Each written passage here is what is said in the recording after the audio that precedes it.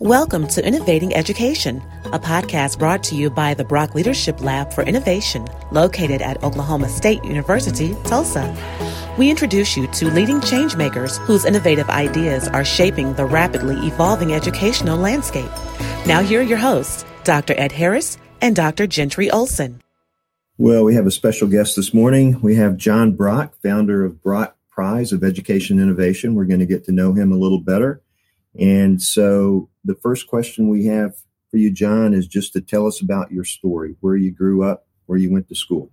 Well, Ed, I was born in Durant, Oklahoma, 10 miles from Texas. I grew up in Oklahoma City, had attended class in high school there, graduated, and went to the University of Oklahoma. Okay. So at the University of Oklahoma, I believe you studied geological engineering, correct? I did. How did you become interested in engineering? Well, I've always had some engineering skills, math, science, always interested me.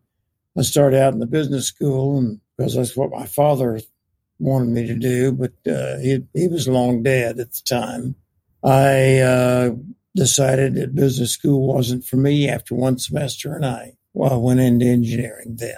That's good. And, having a degree at OU, being a Sooner, we won't hold that against you here being at Oklahoma State presently. But I actually have a degree from OU too, so we're kindred spirits. So you have this degree in geological engineering, a long, successful career in oil and gas, which you still are active in today. How did you become so passionate about education? Well, I've always been interested in making things happen and for our country and our community. And I wanted to do what I could. And so I thought, well, what is our biggest problem in this world? And I came down to the fact that I think it's education. It's ignorance. Yeah. Education is the only way you solve the problem of ignorance. That's good. So if I remember right, your wife was a school teacher. Is that correct? She was. I have an aunt that taught school. My wife taught school. I have a daughter that's a school teacher. I have a daughter-in-law that's a school teacher. And we all believe in education in the Brock family. That's great. So there's a history of a passion there. Yes. That's excellent. I love that. So, John, I know that you're in good health. And just a couple of weeks ago, you celebrated your 91st birthday. I also know that personally, you're up at 6 o'clock every morning and you're at work around 8. And so not many people at 91 can do that. So what is your secret to good health? Well, Ed, I wish I could tell you what the secret to good health was. I'd have to say I was lucky and had good genes. Mm-hmm. And that's held me in good stead all these years. All right. You have a special diet that you have? Well, I'm careful what I eat. I try to eat healthily, do everything in moderation. That seems to have worked. I've always heard like a glass of wine is good for your health. I like that too. Okay, good. Good. I'm taking notes over here. That's good. It's all right. So Gentry wants to make it to 91. That's right. So this is going to be really good. All right. So I know that you have also achieved quite a bit of success financially and with your family and with just pretty much in almost every area that you've endeavored to go in. And so, first of all, before we find out your secret of success, how do you actually even define success? Well, I think the important thing is how you feel about it. I really don't care what other people think about it. It's how you feel about it. And if you feel like you've done well and you've achieved what you want to achieve and lived the life you wanted to live, that's success. And you've obviously done that. So in your mind, and when you were thinking about success, what was that and how did you achieve it?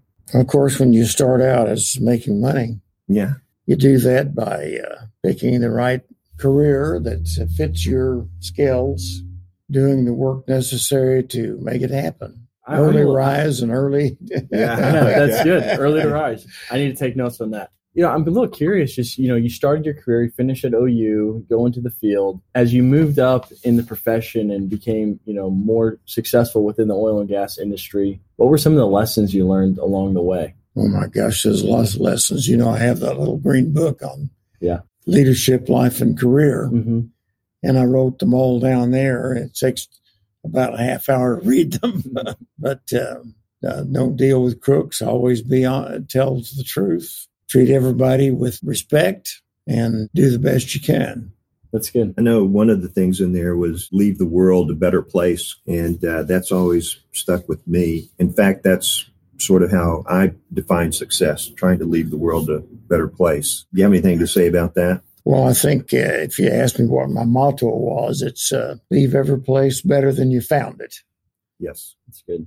Yes. And education is a good way to do that. So do you have any heroes? I have lots of heroes. Okay. You're one of my heroes. Oh, as a matter of thank fact. you. What an honor. Yeah, one of my favorite heroes is Winston Churchill.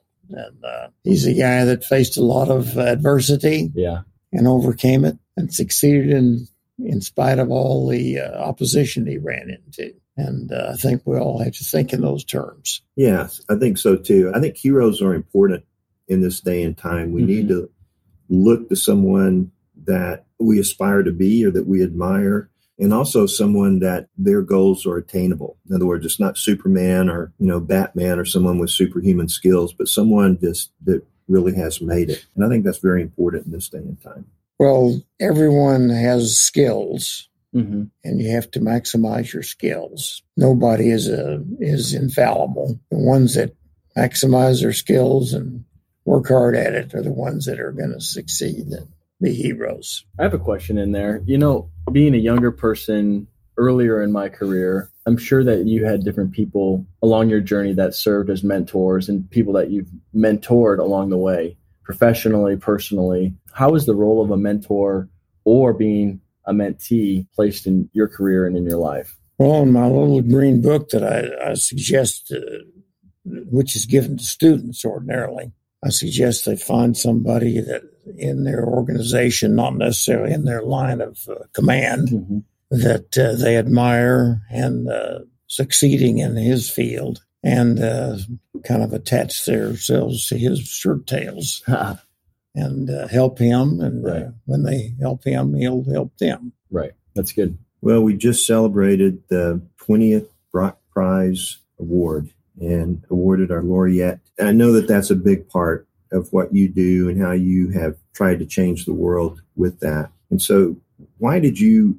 start the prize? Well, there are a lot of people that are kind of unsung heroes that have done wonderful things. And I think we need to bring them to the attention of people who are trying to do the same thing. I find people have done an outstanding job at education, and I bring them to the attention of the educators and the people who fund education, the legislators. Mm-hmm.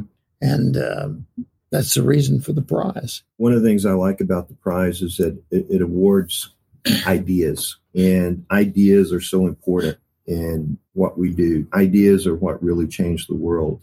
Ideas put into practice. Mm-hmm.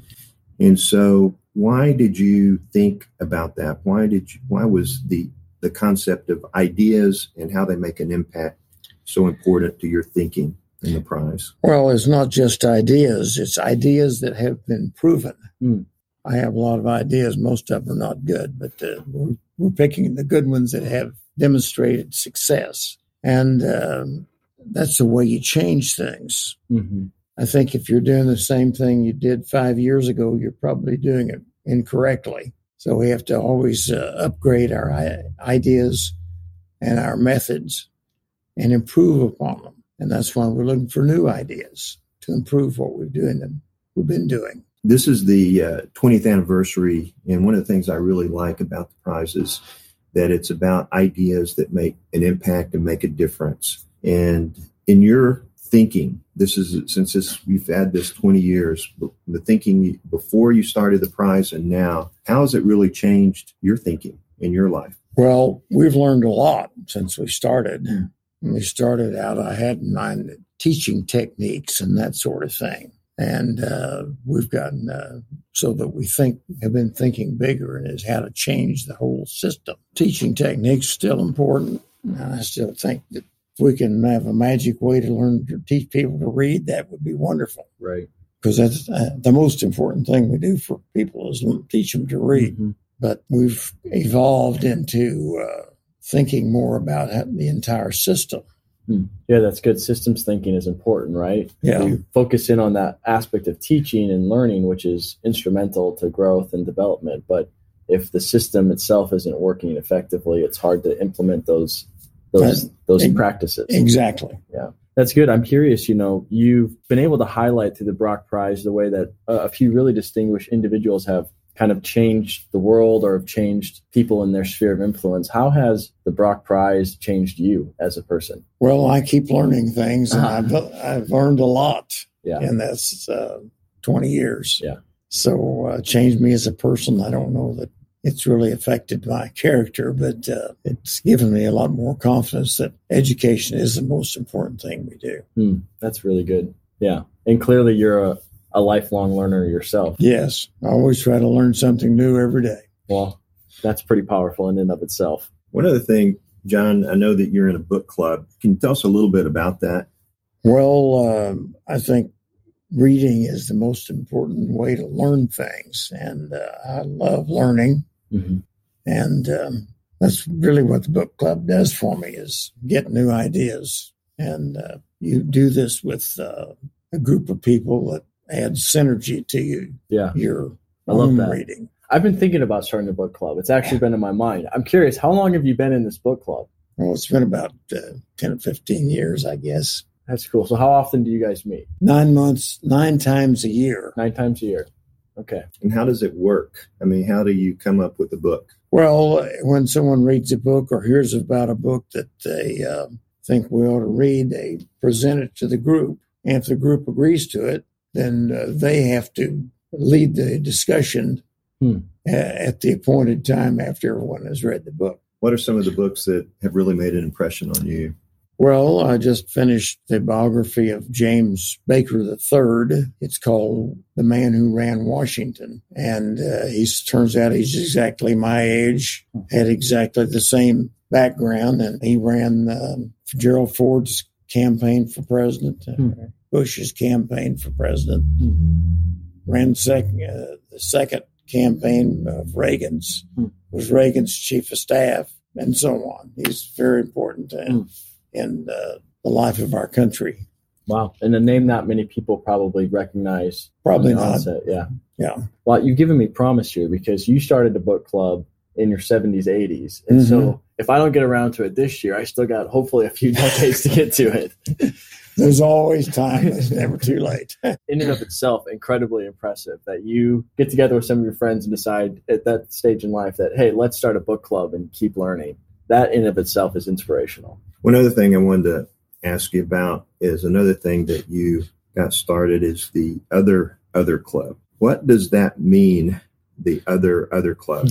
What's the background with that? Well, when Winston Churchill was a young man, first in Parliament, the Parliament itself was known as the club. And Churchill, like enjoying good food, good drink, and good conversation, got a group of guys together, and they called it the other club. There was a person in Madison, Wisconsin, who considered Churchill his hero. And so he formed the other club in Madison. And I read about it and thought, we've just got to do that in Tulsa. We've done that about 20 years and had a lot of fun with it. My understanding is a black tie affair. Tell us a little bit about what goes on in a other club meeting. It's a annual commemoration of Churchill's birthday. And we have a Churchill scholar that gives us stories and a lecture on Churchill and what he did and the history he went through. We do the same thing that Churchill did. We have good drink, good food, and good conversation during that period. Good. Since Churchill's one of your heroes, that speaks a lot to really venerate your hero. Not only that, but learn about his life and celebrate his life annually. So I think that's great.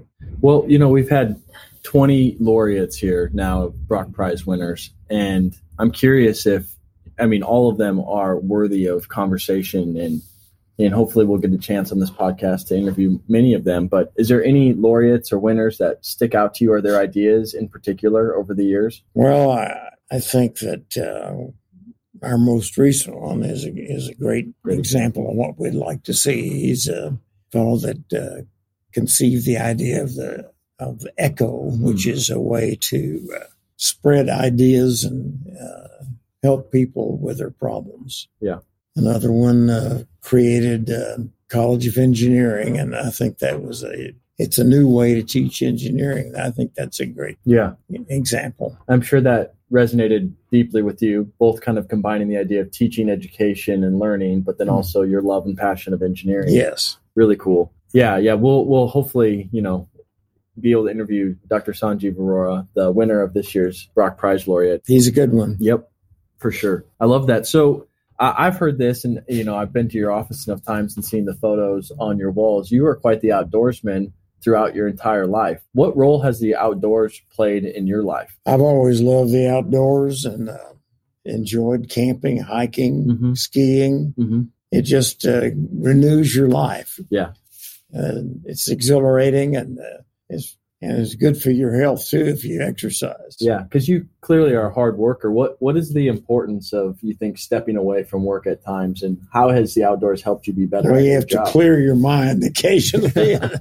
That's good. And it's inspirational too. It is. Yeah, I agree. I have a similar passion. We're kindred spirits in that. I also love to ski. Tell our listeners, just when was the last year of your life that you skied? Well, I'm 91 now, and it's been about a year since I quit. That in and of itself is impressive. Well, the body doesn't last forever. You have to listen to the body. From stories I've heard, you were a tough man to keep up with on the slopes. Well, those are exaggerated. And also, John, you just got back from a trip from Africa just a few weeks ago. So before your 91st birthday or leading up to it, you took a 2-week trip to Africa.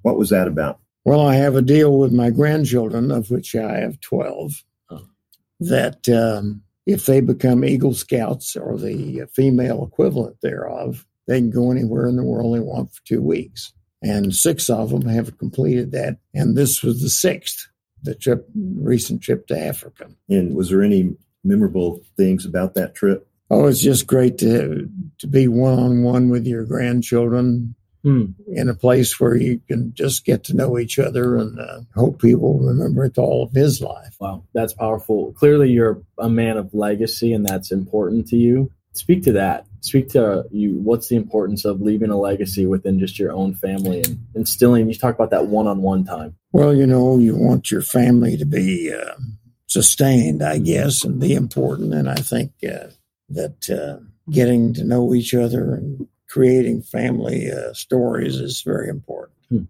to pass down. And if you want what you've done and the kind of person you are to continue, you have to do that. Yeah, I love that. Well, if you could share one message to the world, what would that be?